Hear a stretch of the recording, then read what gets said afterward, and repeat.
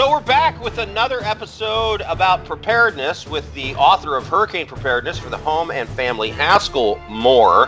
Haskell, I want to read you something from the introduction to your book. For those who live in areas susceptible to tropical storms and hurricanes, hurricane preparedness should not be a one-time event that is started a couple of days before the predicted arrival of a storm. It should be a mindset. Okay, so in my neck of the woods, Pacific Northwest, Haskell, it's unexpected snow. It's ice storms that bring down power poles. It's windstorms that come roaring out of the Pacific Northwest and bring down power poles. That's the same thing, though, is when you lose power is when you really start running into problems in natural disasters. Of course, in California, it's earthquakes. Someplace it's twisters. But where you live, Haskell, it's hurricanes. Why should everybody have a preparedness mindset, and what does that mean? A preparedness mindset is looking at the circumstances, looking at the world around you, looking at what's going on, whether it's a pandemic that is unfolding in China or whether it is the newscaster coming on and saying there's a disturbance out in the Gulf. It looks like it may be coming our way. We may need to start thinking about getting ready for that. Looking at the events as they are unfolding and then start preparing for whatever may be coming down the road. Right. And so it should be something that you are planning on always throughout the year. Is it easier? Well, look, it's a dumb question. Let's just make the statement. I've read the book. It's easier to pick up stuff when it's not emergency time, right? Absolutely. Yeah. Like we had mentioned earlier, toilet paper. Who in the world thought that people would end up getting shot over toilet paper? Well, in fact, you say in your book at the very top of chapter number 1, if you don't think you can get killed over a loaf of bread at a store, a gallon of fuel at a gas station, or a few bucks out of an ATM, you've not seen the mob mentality that often occurs before the arrival of and you have hurricane, and I would just put natural or man-made disaster. Yeah, absolutely. Yeah, all of these things can contribute to that mass buying panic.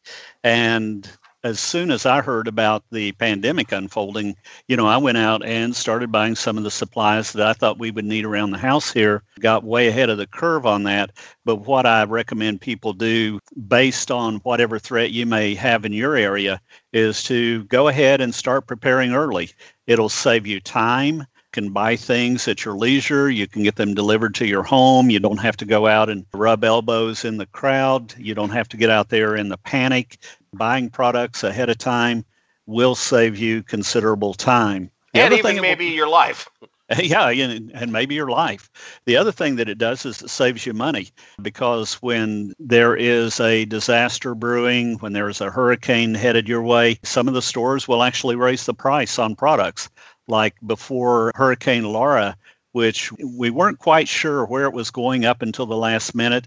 So just to be on the safe side, I had a few extra boards I needed to get to board my house up, plywood. And when I went to buy those, the price had tripled. It had gone from $8 a sheet to $24 a sheet. Whoa. For a piece of plywood. Yeah, absolutely. So you talk about the importance of having a checklist, and you say essential supplies, especially flashlights, batteries, and you go on to list other things. Why do you have a flashlight and batteries at the very top of the list? Well, first of all, anytime you mention natural disaster, you can expect the power to go out. Hey, who turned out the lights? Not always, but especially down here in the South when we're dealing with hurricanes, the first thing to go, even in a flood, can be the power. And you don't want to be in the dark. It is not only dangerous, but it is very traumatic psychologically to be in a dark house with water rising around you, not able to see what's going on. It's a dangerous situation just navigating through a house. Right. And no matter what, the sun is eventually going to go down, unless, of course, you're at the North or South Pole. And then it may be away for months at a time. Haskell Moore, thank you. This is the MagTech Podcast.